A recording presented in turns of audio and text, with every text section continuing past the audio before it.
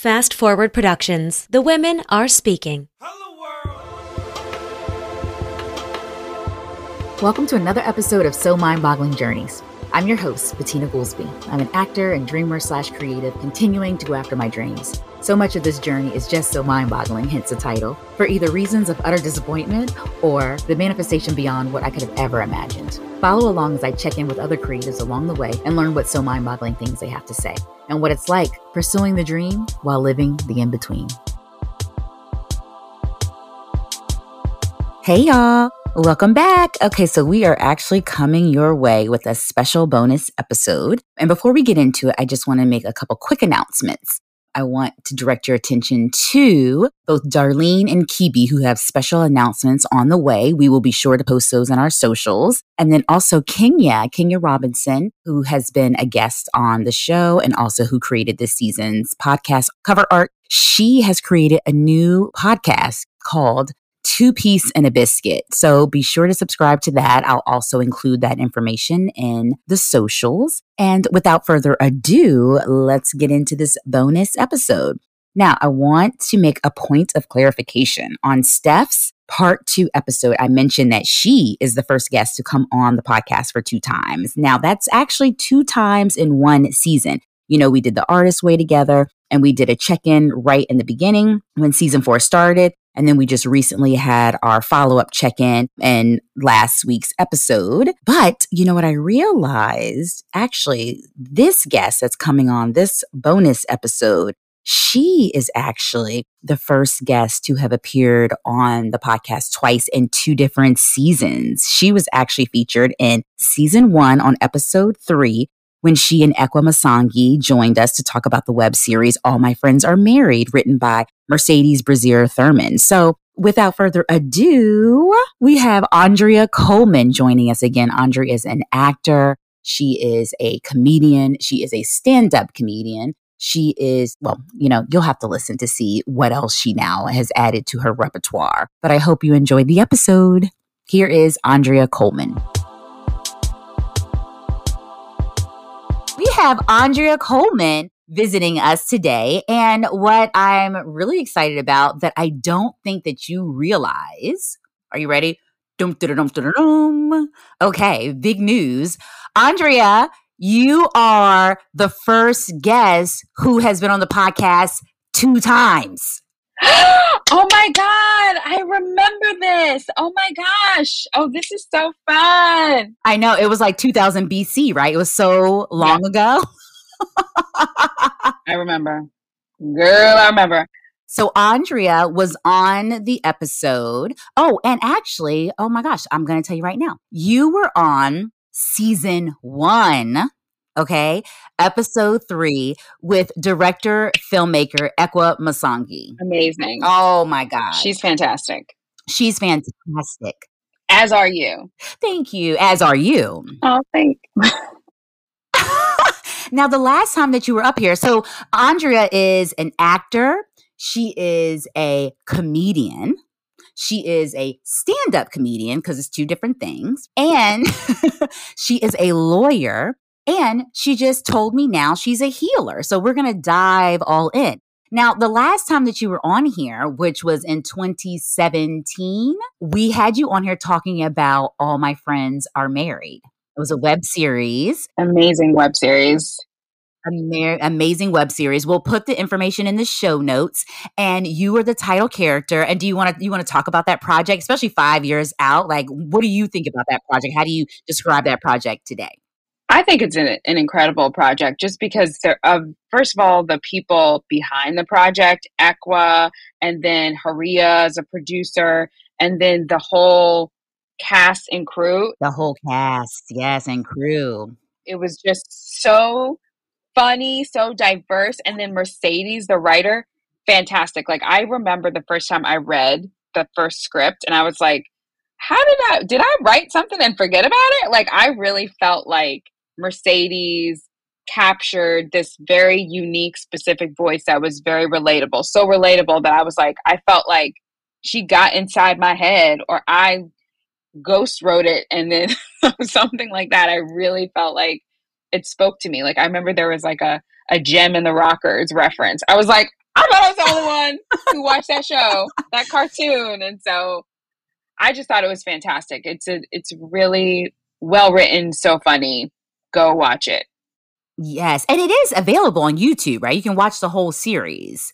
I wonder. I know that the first episode is available, and I'm not positive. I mean, I've seen all the episodes. I don't know how they're available, but Bettina will put it up there in the show notes. Yes, it will be in the show notes for sure. Okay, so now you just reminded me again. And now this is how I met you. You did not write All My Friends Are Married, but you are a writer and you are a phenomenal writer. I met you in Ella Tier's writing class, and you were like a full blown writer. You had written some stuff and like features, and you had written this feature about the strings instrument. What's the name of that? Yes, yeah, violin. Violin. It's called Stealing the Strad. It was the first, I think it was sort of, I don't know if I want to call it the first feature I wrote, but I feel like it was the first feature that was properly formatted that I wrote. Wait, I love that. Properly formatted.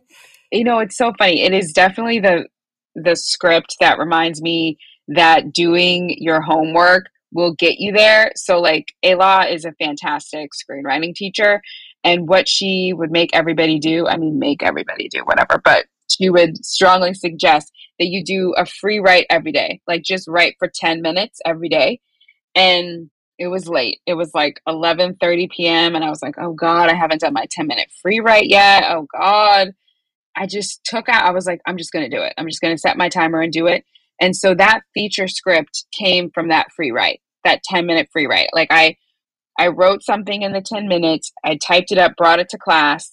I felt like I was done. I was like, okay, I did it. And Ayla was like, no, you have to tell us what's going to happen with these characters. It's a romantic comedy about a woman who got rejected from Juilliard to go to their graduate program. And she has a Stradivarius violin. It's called Stealing the Strad, and Strad is short for Stradivarius violin. Anyway, this burglar breaks into her apartment to steal the Stradivarius because they're very expensive violins.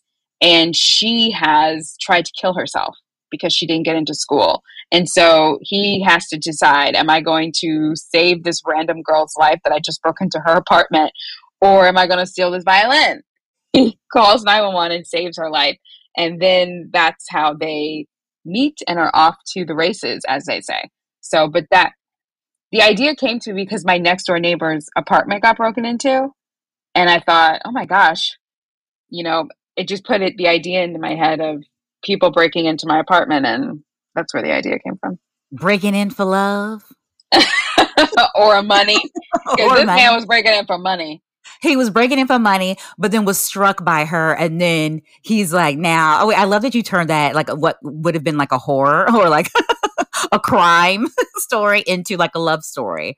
I do. I like doing that. I feel like, yeah, I love rom-coms. Andrea, and I love that because that's so you. That's so you too. Like, you know what I mean? Just like, I love it's like the element of surprise. It's like, oh, I wasn't really expecting that. But that's what makes it so unique, right? That's what makes your work so unique. Oh, thank you. Yeah. It was really fun to write. It was like a bit of a marathon, but I had a lot of support. Ayla's class met weekly, and so I wrote it over the course of, I don't even know, a couple months being in the class. And then, yeah. So you wrote that in 10-minute increments. Is that what you're telling us?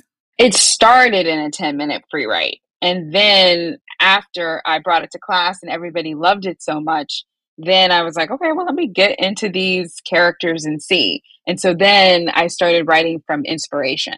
So, and there was a guy in the class named Cameron, and he and I would have writing dates. So Ayla is big on like the people from the class meeting outside of class to have writing dates. And so Cameron and I would have writing dates, and then I'd write alone in my apartment as well. And so there's a little bit of Cameron in the lead male character, and which I hadn't totally realized, but then my writing teacher was like, yeah, and Andrea clearly was inspired by Cameron. And I was like, oh my God, I was. But then I was embarrassed because I'm like, oh my gosh, but like the characters fall in love. Yes. But Cameron was such a sweet guy. And so, yeah, he definitely inspired the script. Oh, I love it. Okay, so where is this script now? Like, what are we doing with it? It's sitting in my apartment, Bettina. I submitted it to Independent Feature Project, IFP. So I submitted it to IFP because Ayla said, this is good. You should submit it to IFP. And I was like, I don't know if it's that good. But I submitted it and I got in. I think it was one of, I don't know, 10 scripts that got into IFP. Wow. 1 of 10 scripts? Yeah, and IFP is now called Gotham. Anyway, got into IFP. I got to meet with a bunch of other writers. I got to kind of shop the script around to some production companies and producers in New York. And there were 2 sets of producers that were interested, and we talked about it, but ultimately it didn't feel right to give the green light, and it didn't end up actually going anywhere. So I think at the time, I just was thinking that I would sell the script, or I also wanted to act in it. But now it's been, oh gosh, it's probably been like 15 years since I wrote that first script. And so now I'm like, I think I'd probably be more interested in directing it than acting in it. I feel, who knows? But right, it's just sitting there. No. You should definitely act in it still. Okay. And you're a producer, so you could produce it. Girl, and you're a lawyer, girl. You got the money for it. Listen, you're a one-stop shop. You could get this thing done, girl. You can get this movie made. I suppose it's making a movie is a lot of work. Yes, it is. And for you to say that, I'm like, okay. So my movie making goals. Okay, because for you to say that, and you are pretty productive, miss. I am productive, but I'm overextended. I think it would feel more manageable if I took a couple jobs off my table, because I think, anything is possible when you have, like, you partner with your friends and connect with your network. Like, it would be possible. If I wasn't a full-time lawyer, then I could do it. Yes, let's get into that. So you've been a lawyer. You've been lawyering this whole time. When we were in the writing class, you also acted in a short film called No More that was written by your boo, Andy, in the background. By my boo. He wasn't my boo at the time. He was not your boo at the time, but that's a whole love story in itself. Totally. Andy was also in this writing class and was super shy, super talented as well, but very, very low key. And Andrea, I don't know, Andrea just brought him out of his shell. He was like submitting work, producing work, like creating work. We acted in it together, No More, along with Lodrick Collins, who was also featured in season 1 and is now on the Oval. Remember all of this? Isn't this crazy, all of this? I do. We filmed well, now I live in the apartment that we filmed in with Andrew and in Red Hook. Red Hook, Brooklyn, girl. Yeah, so tell us about that. Tell them how that came to be, girl. Finding work and love all in the same place at the same time. So I was in the class with Andrew, but he was going to have another woman play the lead role. And I was like, okay, I'm going to be cool about it. And he was like, yeah, he wanted me to read the role for, I think, the audition or the read through or something, because she wasn't available. And in the back of my mind, I was like, something going to happen to this girl, because this part is mine. And I just want to make it clear, I didn't do nothing to her. But by the time it came to shoot, she was no longer available. And so he was like, okay. No admission, no crime admissions on the podcast. Is this? No, you shouldn't be worried, right? Okay. No, nothing. No, it was a scheduling thing. There was not like she fell down a flight of stairs. Oh, okay. Oh, scheduling. Okay. She didn't just disappear, did she? Okay. Listen, I know these gigs are hard to come by. You get in where you fit in. I get it. I kind of get it. You're hilarious. This is why I want you on the show. So I ended up playing the part, but Andrew and I had writing dates, but we never had any kind of romantic anything. We just would meet every week. And then we filmed the movie, totally professional. And then after the movie wrapped, I reached out to him just to say, thank you for having me in the movie. And I had a really good time. And then it was on that phone call that he was like, oh, well, would you like to kind of get together and hang out? Now, you know how he is. He didn't say, I would like to take you on a date. I have a romantic interest in you. He didn't say anything like that. Wait, I don't think anyone is saying it like that, quite like that. I wish they would, though. That was very direct. It's like, okay, I know what you want. I know what you're here for. I know what's going on. I'm not confused. That was very clear and direct. But I do feel like most of the time guys will let you know that their interest in hanging out is romantic. But Andrew's communication, it was unclear, because we had been in class together for a year. We made a movie together. We had writing dates. So we had a lot of hanging out that wasn't romantic. So him asking to hang out again, I was like usual, like the usual. yeah. And so we had several hanging outs where I was like, what is this? And then 4th of July, he invited himself. I mean, it sounds rude, but whatever. He invited himself to my place to watch the fireworks. And this is when I was living in Queens. So we were on my rooftop watching the fireworks. And then he kissed me. And I was like, okay, this is romantic. To be perfectly honest with you, I'm definitely much more focused on my professional career than I am on anything else. I'm like, okay, I know that we're together and that's solid and we're good. But like, what we going to do about my career? And by we, I mean me. Right. Okay. And let's talk about that a little bit more, because I find that when I'm talking to a lot of my artist friends, right, we're trying to figure out how to balance or try to figure out how to keep continuing on with our creative dreams, but then also making sure that we're paying attention to like what's going on in our personal lives. Like, for instance, the women, we're like, I'm saying, wait, this is not me. My friends are thinking like, oh, okay, but if I want to have a child, like, okay, I need to figure out the timeline for that, or, whatever. So, but I've never heard anyone say, oh no, that this personal is important to me, but I'm laser focused on the career. So how did you get to that? And I admire the fact that you were so honest, and you're so honest about it. And it's very different than a lot of what I hear. I think the reason I feel solid about the romantic part is because, Andrew and I have been together for over a decade. And so I feel very comfortable in my relationship. And I'm like, okay, I feel good about that. I mean, we definitely have our experiences of challenges and conflict resolution, just like anybody else. But I've just always been somebody who's cared very much about my career. And I think if I was single and wanted to be in a relationship, then I would be laser focused on being in a relationship. But because that area feels where I want it to be, then I'm like, okay, great. Let's also focus, like, what am I doing with my life? Yes, I totally get that. I relate to that because I have also been someone that I really want my career dreams to come to fruition first. So in my mind, I was always like, okay, now mind you, I was definitely like, been in relationships before, but I've also been very kind of ambitious, and I really want my dreams to come together first. And then I was like, okay, and then I'll focus on the family stuff. Now, many years have been racking up. So I'm like, oh, wait, what's happening? It's kind of gotten a little bit away from me a little bit. And I'm like, okay. But like I was telling my friend Steph, who was on this season, episode 1, and she's going to be on another, like a bookend at the end as well. As I was telling her, I guess where I am, right, or where we are is exactly where we're supposed to be, because if it were not, we wouldn't be where we are. So I'm like, I'm just going to trust the process and trust the journey and be like, okay, God, I hope you up there listening, because right now it does sound like you hearing everybody else's. I get it. You know what I mean? You can do all things, but I understand that. I got to be patient, wait my turn in line. But I just want to make sure that you didn't forget about me. You know what I'm saying? But he's not forgotten.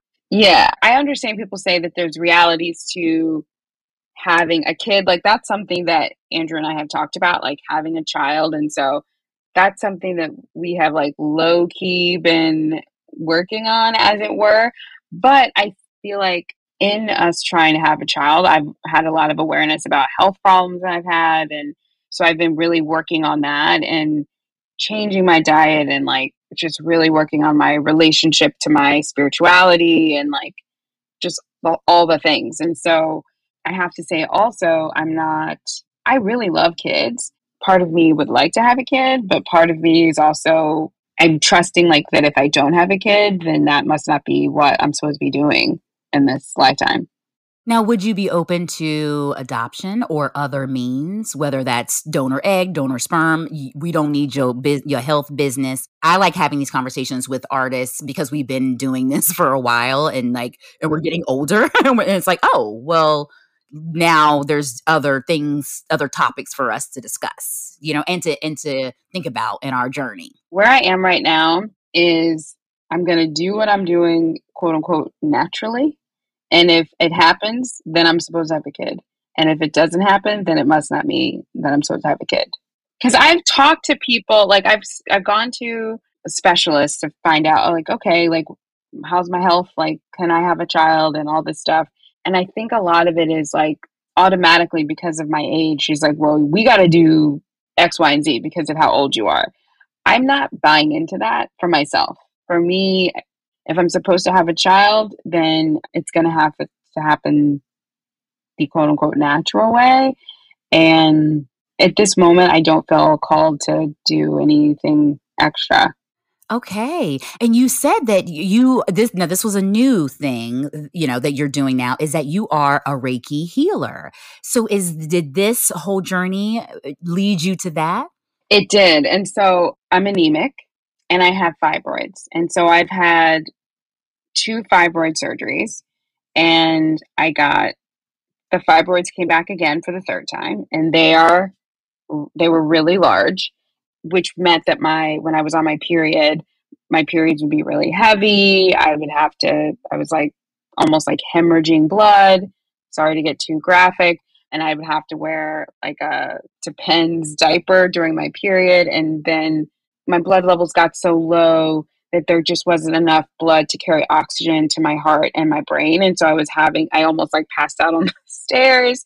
And so then I had to start going to the hospital every couple months to get iron infusions, just so that my blood levels they wouldn't ever get like normal, but they would get closer to normal after the infusions.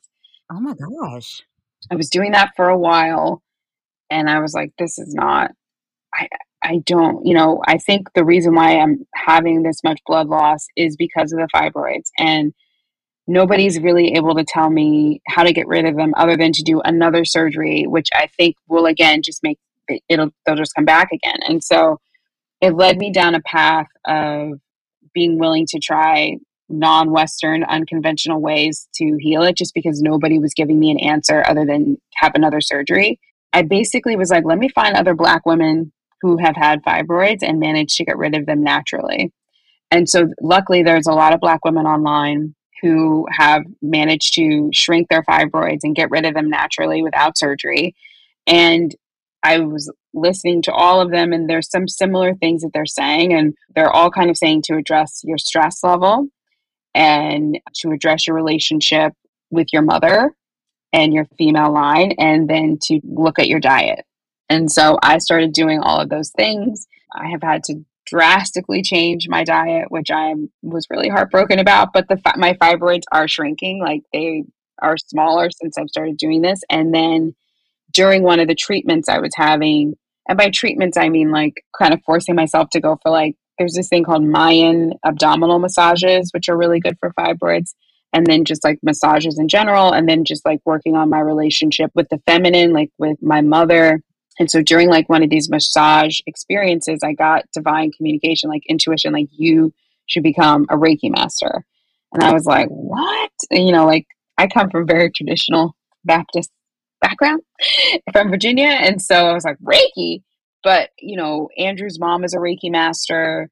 And then another one of my girlfriends from back in the day is a Reiki master. So when I first heard about Reiki, it was like 15 years ago, and I was very judgmental. But when I heard about it recently, I was like, okay, I will do it. So then I found a teacher, and it's been incredible. Like, I'm learning how to heal other people, but then also healing myself at the same time. And then I'm also, took classes to be certified as a shaman as well, a shamanic practitioner. So it's all related. Yes. Oh my goodness. Okay, so let's go back. So you were acting in No More, and then years later, then I see you online with like this whole comedy career. this whole stand-up comedian career. And I mean, it's flourishing. It's like you were performing everywhere in Brooklyn and like regularly. And so I was like, no, wait, where did this come from? How is she doing this? And you were still working and are still working as a full-time lawyer. So let us know how you are balancing all the things. And because you are doing this full-time job, and then you are very much a full-time creative. Yeah, well, so I started doing stand-up comedy before I took the New York bar exam. So I've been doing stand-up for longer than I've been a lawyer. And I've kind of always been Oh my, how did we not know this? We didn't know this in class. Well, I think I definitely have taken breaks from doing the stand-up comedy life because it is a grind. So I think that was probably a section of time where I was like focusing more on the writing than the stand-up. In terms of balance, so I'm a senior trial attorney, I'm a litigator, and so I was definitely in court every day. If I wasn't in court, I was in a deposition. So there's a lot of free, I wouldn't say free time, but it's more like when you're waiting to argue a motion, you're sitting in the back of a courtroom waiting for your turn. And so some attorneys will read the paper or read a book and talk to other attorneys if the judge will allow it, but a lot of times the judge won't allow it. So you're sitting there with a notepad. You're not allowed to look at your phone usually. And so I'm writing. So I was like, okay, so I would write dialogue or I would write scenes or I would write jokes. For the most part, my job as a litigator was like 9 to 5, 9 to 6. I mean, if I had a trial the next day, then I was working all well into the night. So those nights I'm not doing writing or jokes or anything like that. But if it's like a motion and, I've been practicing law for a really long time. So you kind of get to be very proficient at, okay, here are the facts of this. Here's the motion. I know how to argue this. I've argued similar motions like this a million times. And so you can just go into court and you know what's going on. So I would basically do the comedy in the evenings and on the weekends. But I will tell you, I mean, that was not sustainable. I mean, I did it for a very long time. I think I realized over the course of the pandemic, I'm like, oh, I need a break. I'm tired. I had to reevaluate my relationship with a lot of groups I was in. Like I was in 2 sketch comedy groups at one time. Then I was also in a couple of playwriting groups and then doing like stand up. And the thing is, we talked about relationships earlier. I was doing all the things, saying yes to all the things. I never saw Andrew. I barely saw him. Like I would see him in the morning and then at night. And sometimes I get home from a comedy show so late, he's already in bed. And so when the pandemic started and a lot of these opportunities to go places went away, it was kind of like, oh my gosh, like I'm home all the time with this person that I've been in a relationship with for a number of years, but I haven't talked to for very long. And I'm really happy to say, like, oh, okay, we actually really like each other as people. Like, I'm glad our relationship has withstood the pandemic, but it was a lot. I was doing too much. Have you pulled back on the stand-up comedy right now? Are you in a period of pause? Because you have these new shows coming up. Well, so what I pulled back on was the sketch comedy. So I left 2 of my sketch comedy groups. Like right before, a few months before the pandemic, I got into a house team at UCB. And I was also in a sketch team at another theater. And during the pandemic, my sketch team was making like online content. So I was like, Andrea, you can't do that. So you can't do everything. So I left both of those sketch comedy teams. I was in a playwriting cohort at the American Theater. I left that and I pulled back from stand-up comedy. I really just pared down. For me, it was a lot of paring down and saying no, which is very hard for me to do. I was going to say, and so how do you feel about that now? Because you are very much into these groups and very much doing the work. So do you feel like you are enjoying the pullback, or are you feeling like you need another creative outlet, or how are you feeling about it? I love the pullback, but also, Bettina, I'm taking a French class every week. I just finished doing like extensive training, and Reiki and shamanism. And so that just ended, I don't really feel connected to there having been much of a break, but now there's a little bit of a break, and for the storytelling show that I work with 2 other performers, one thing that's helped with that is they asked me as a performer to be on their show. I did the first show that they ever did as a performer. Then they asked me to join the producing team. So then I was on the producing team. And then I realized, you know what? I can't do that. Like I'm starting to get back into my old ways. And so I pivoted to being more of a creative producer and a creative consultant. So you give us some advice, but you're not in the weeds. Is that what that means? Like you're kind of give a general. Absolutely. So I'm doing that. And then the other thing I'm doing is trying not to produce. end up producing shows, and I'm like, wait, I don't like producing. How did I get here? How did I get here? Put the light over there. Right. Exactly. So I'm trying to just be on other people's shows just a performer. I'm just here to say the words and then I'm gonna leave. So I'm doing more of that. And then the short documentary about me, I was not, I was in it, but I was in that before had made my decision to not do so much. But anyway, but I am a little bit of a producer on that. And what you were talking about, is this her brand of humor? Her Brand of Humor is the name of the documentary about me. And it was in the Bowery Film Festival. And the Bowery Film Festival had a couple locations where they were screening the films. And DCTV was one of the locations. And so we had the screening there. I have to tell you, it was so fantastic. It was really fun. Like it was an incredible festival. And then the audience was amazing. And then I had friends that came that surprised me. I didn't know they were coming. Oh, that's awesome. Yeah. And like for me, I'm not somebody who dislikes, watching themselves perform, but there's a different experience watching a movie in your living room than watching it in front of an audience of strangers and then like being in the whole movie experience. And on the big screen. Exactly. And when I was watching it in my living room, I'm like, it's okay, I guess. And then I was like, the cinematography is good. I mean, I had nothing to do with the cinematography. That was the director. But then when we watched it in the big screen, I was like, oh my gosh, I really love this movie. It's really good. Oh my gosh. Okay, so wait, does this documentary follow it? Tell us about it. It follows you and your comedy career. And so when was this shot then? Because you've been on the break now. So when was this shot? This was shot before the break, before the pandemic. Girl. Oh, before pre-pandemic. Okay. Exactly, pre-pandemic. And it was funny, the director was a film student at the School of Visual Arts, a graduate film school student there. It's great. Love SVA students, man. Always such great projects. Incredible. It was incredible. She reached out to me because she wanted to do a documentary on a comedian. And for whatever reason, comedians have a reputation as being difficult to do documentaries of because I guess we're inconsistent and there's sometimes some alcohol and drug usage. And so she said to me, listen, I really wanted to do a documentary on a stand-up comic, but the ones I've been following, there's some drug, alcohol issues. I'm not allowed, as a foreign exchange student, I'm not allowed to have anything like that in the movie. And they're not consistently showing up. Would you be willing to be in it? And so I'm thinking to myself, I'm going to take her out for a coffee and lovingly tell her no. Just because, I do talk about personal things on stage, but I'm in charge.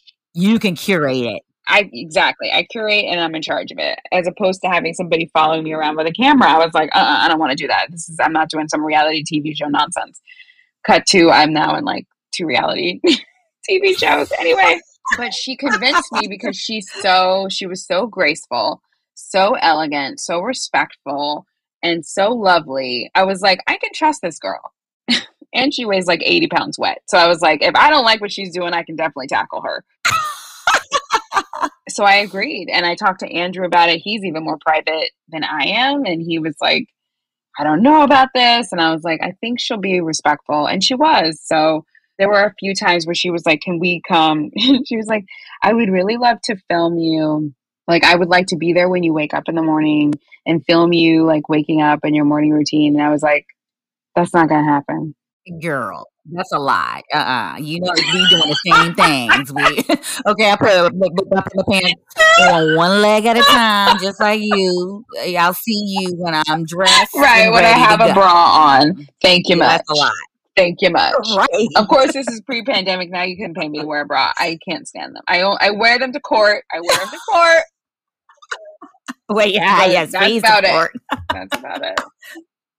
Oh my gosh. Oh, so the movie she follows me. It's a portrait for those of you who are in the screenwriting world. It's a portrait of me, I suppose. So to me, it doesn't feel like very like, okay, she's trying to win this or get into that or make it to there. It's a portrait, and you get to see my mom. You get to hear my dad. Wait, she came to Virginia? No, my mom came up to New York. And so she came film there. Oh, I love it. During the course of it, I wrote a play about my dad. My dad was one of the first Black kids to integrate his high school in Norfolk, Virginia. Bettina and I are from the same area. So he was one of the first to integrate his high school after Brown versus Board of Education. 2 up, 2 down. Hello, 757. Formerly the 757, 804. baby. Okay, but 757 now for years. But yes, okay. And so I wrote a play about his experience in high school. So she gets some of that in there. Oh my God, that's fantastic. Well, how are we going to hear about your dad, the project you wrote about your dad? Are we then? I don't know. I mean, the thing with my dad's play, I love it. I've submitted it to a number of playwriting development projects because I did get into a development workshop with the play, and we had a beautiful reading. I would like to develop it a little bit more, but I've not had any success. Got a lot of rejection letters about getting into more development.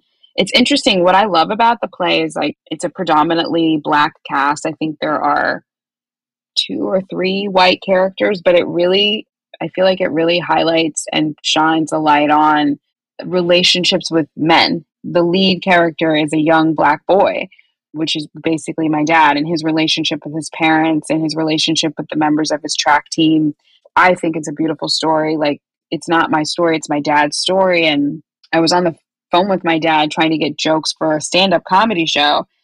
And in the midst of that conversation, my dad was telling me about what it was like for him in high school and how it was really difficult for him at home. His parents fought a lot, and high school was like his haven. He called high school his haven. And I'm like, the high school that was predominantly white, where people didn't want you there, that was your haven? And he was like, yeah, like I was on the track team, and it was an integrated track team, and we were our own like posse of people. And my coach was like a father figure to me. And, it was just this really beautiful time of my dad describing this is one of the best times of his life and how it saved him.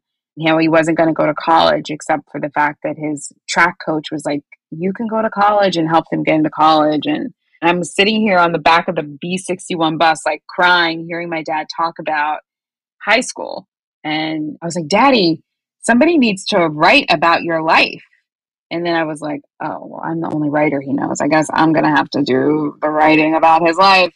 I felt very unskilled. Like I had done screenwriting, but I did not know how to write a play, even though I performed in a lot of plays, but I didn't know how to write a play. And I didn't know what I was doing. Anyway, I wrote the play and then got into a development workshop, and I think the play is beautiful.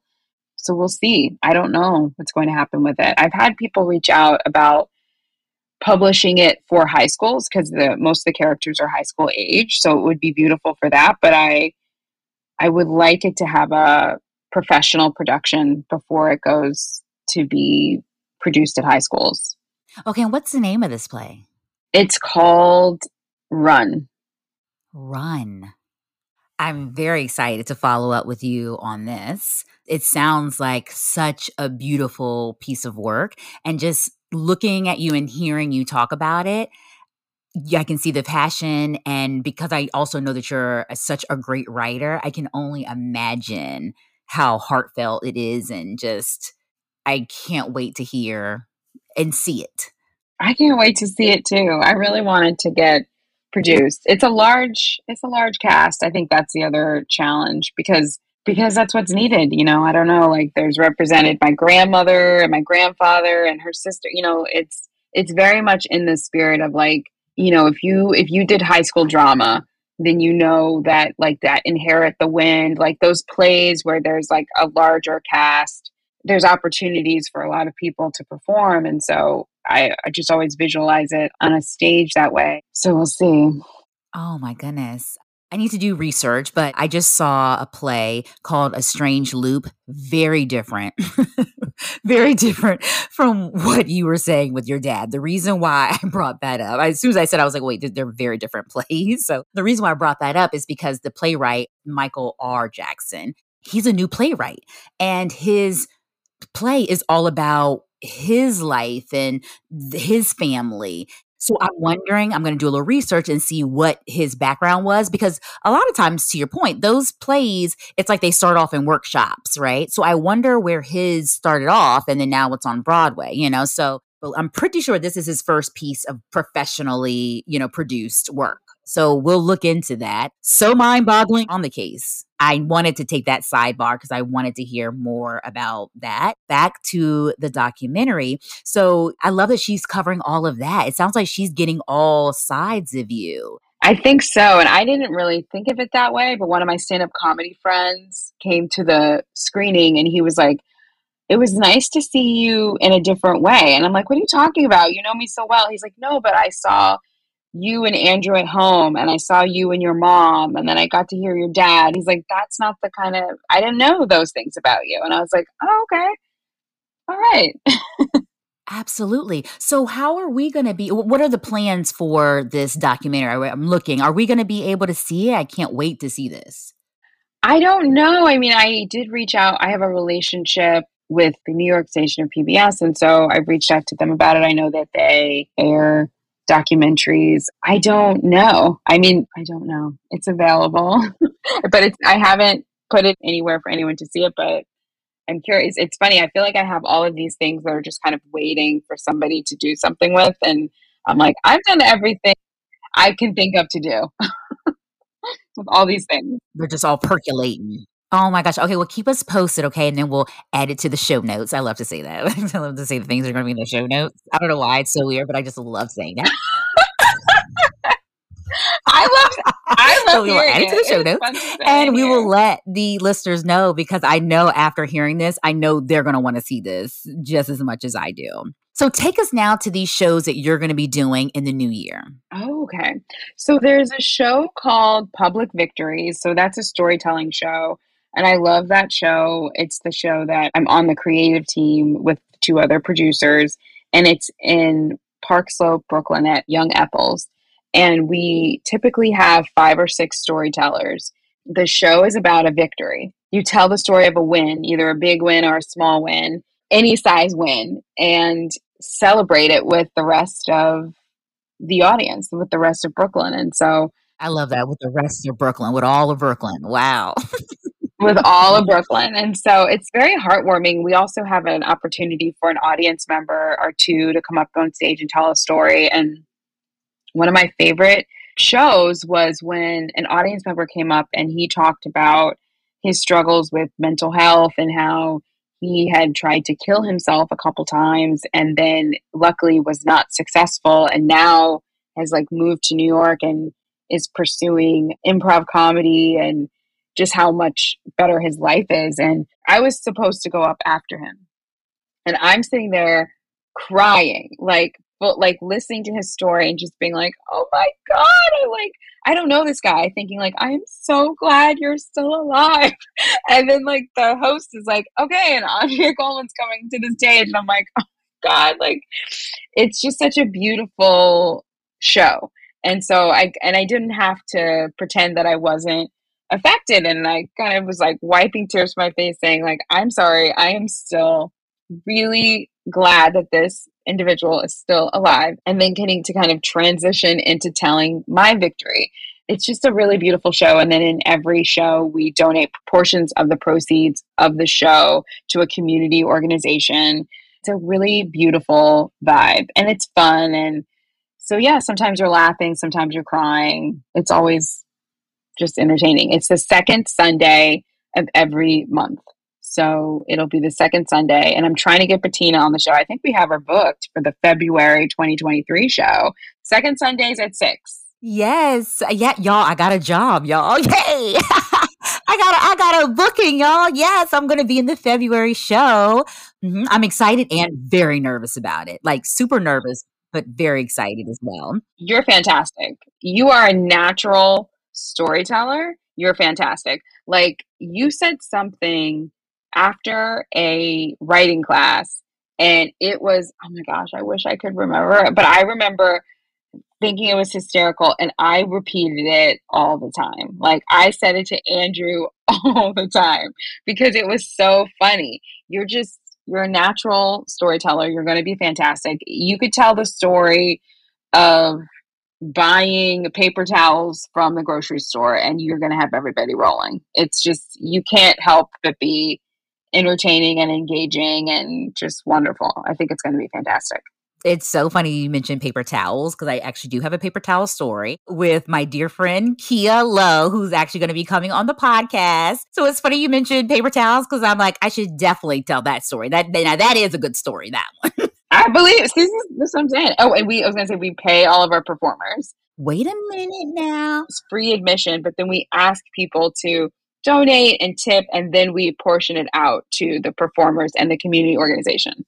Let me tell you, okay, because not my new thing, but like this post-pandemic, I've been saying that like, I really want to get paid for like everything, like regardless, but with like certain friends and people that I've worked with for a long time, it's like, I didn't even think that this was going to be paid and was not going to ask you. So the fact that it is, okay, now if Dr. Pofixit is listening to this, he would not be happy with the fact that I just said that I was going to do this show. I plan to do this show without getting paid because he thinks I need to get these finances together, which I do. Okay. But the point is, that is such a nice little cherry on the top. Thank you. I was prepared to do it for free. I'm happy to do it for free. I love that you said that. I mean, that's the thing with a lot of like with stand-up comedy, you don't really get paid that often to be doing like a bar show or a little show. I mean, it's very rare, I think, but that is important to us. Plus, the show is, like I said, it's a free show. And so we really want to encourage people like, listen, you came,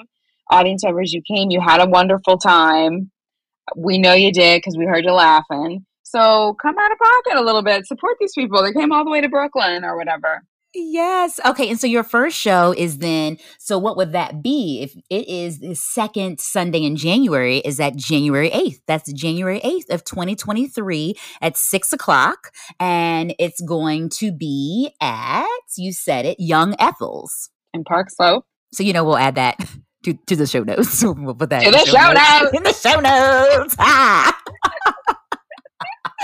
Oh my gosh. Okay. So Andrea, this is all very great and exciting stuff that's going on. So when you are thinking about the new year, is there anything else? I mean, you already have so much going on and so much on the horizon. Is there anything else that you're thinking about, whether it's spiritually, emotionally, physically? What else are you looking forward to in the new year? Well, so as of today, I'm about like 60 days into my high raw, high fruit vegan meal plan for these fibroids. And so I would like to keep that going. To be honest with you, I'm enjoying it, to be perfectly honest with you. I'm shocked to say. So I want to keep moving towards health. My fibroids are shrinking, but I want them to get even smaller. And then, I've started seeing clients for the Reiki healing and the shamanic healing, and it's a new area for me, but it's just so incredible what I've been able to see for other people and bring back for other people. And so I really want to devote more time to that and having more sessions with people with that. Girl, we should talk because I think I might want you to do a session on me. That's exciting. Yeah, it's really because I started an Instagram for it because I wanted to be accessible because I'm a very logical person. I'm a judgmental person and I have all the things. So when I first heard about a lot of this stuff, I'm like, chakras, like inner child, what are you talking about? This is nonsense.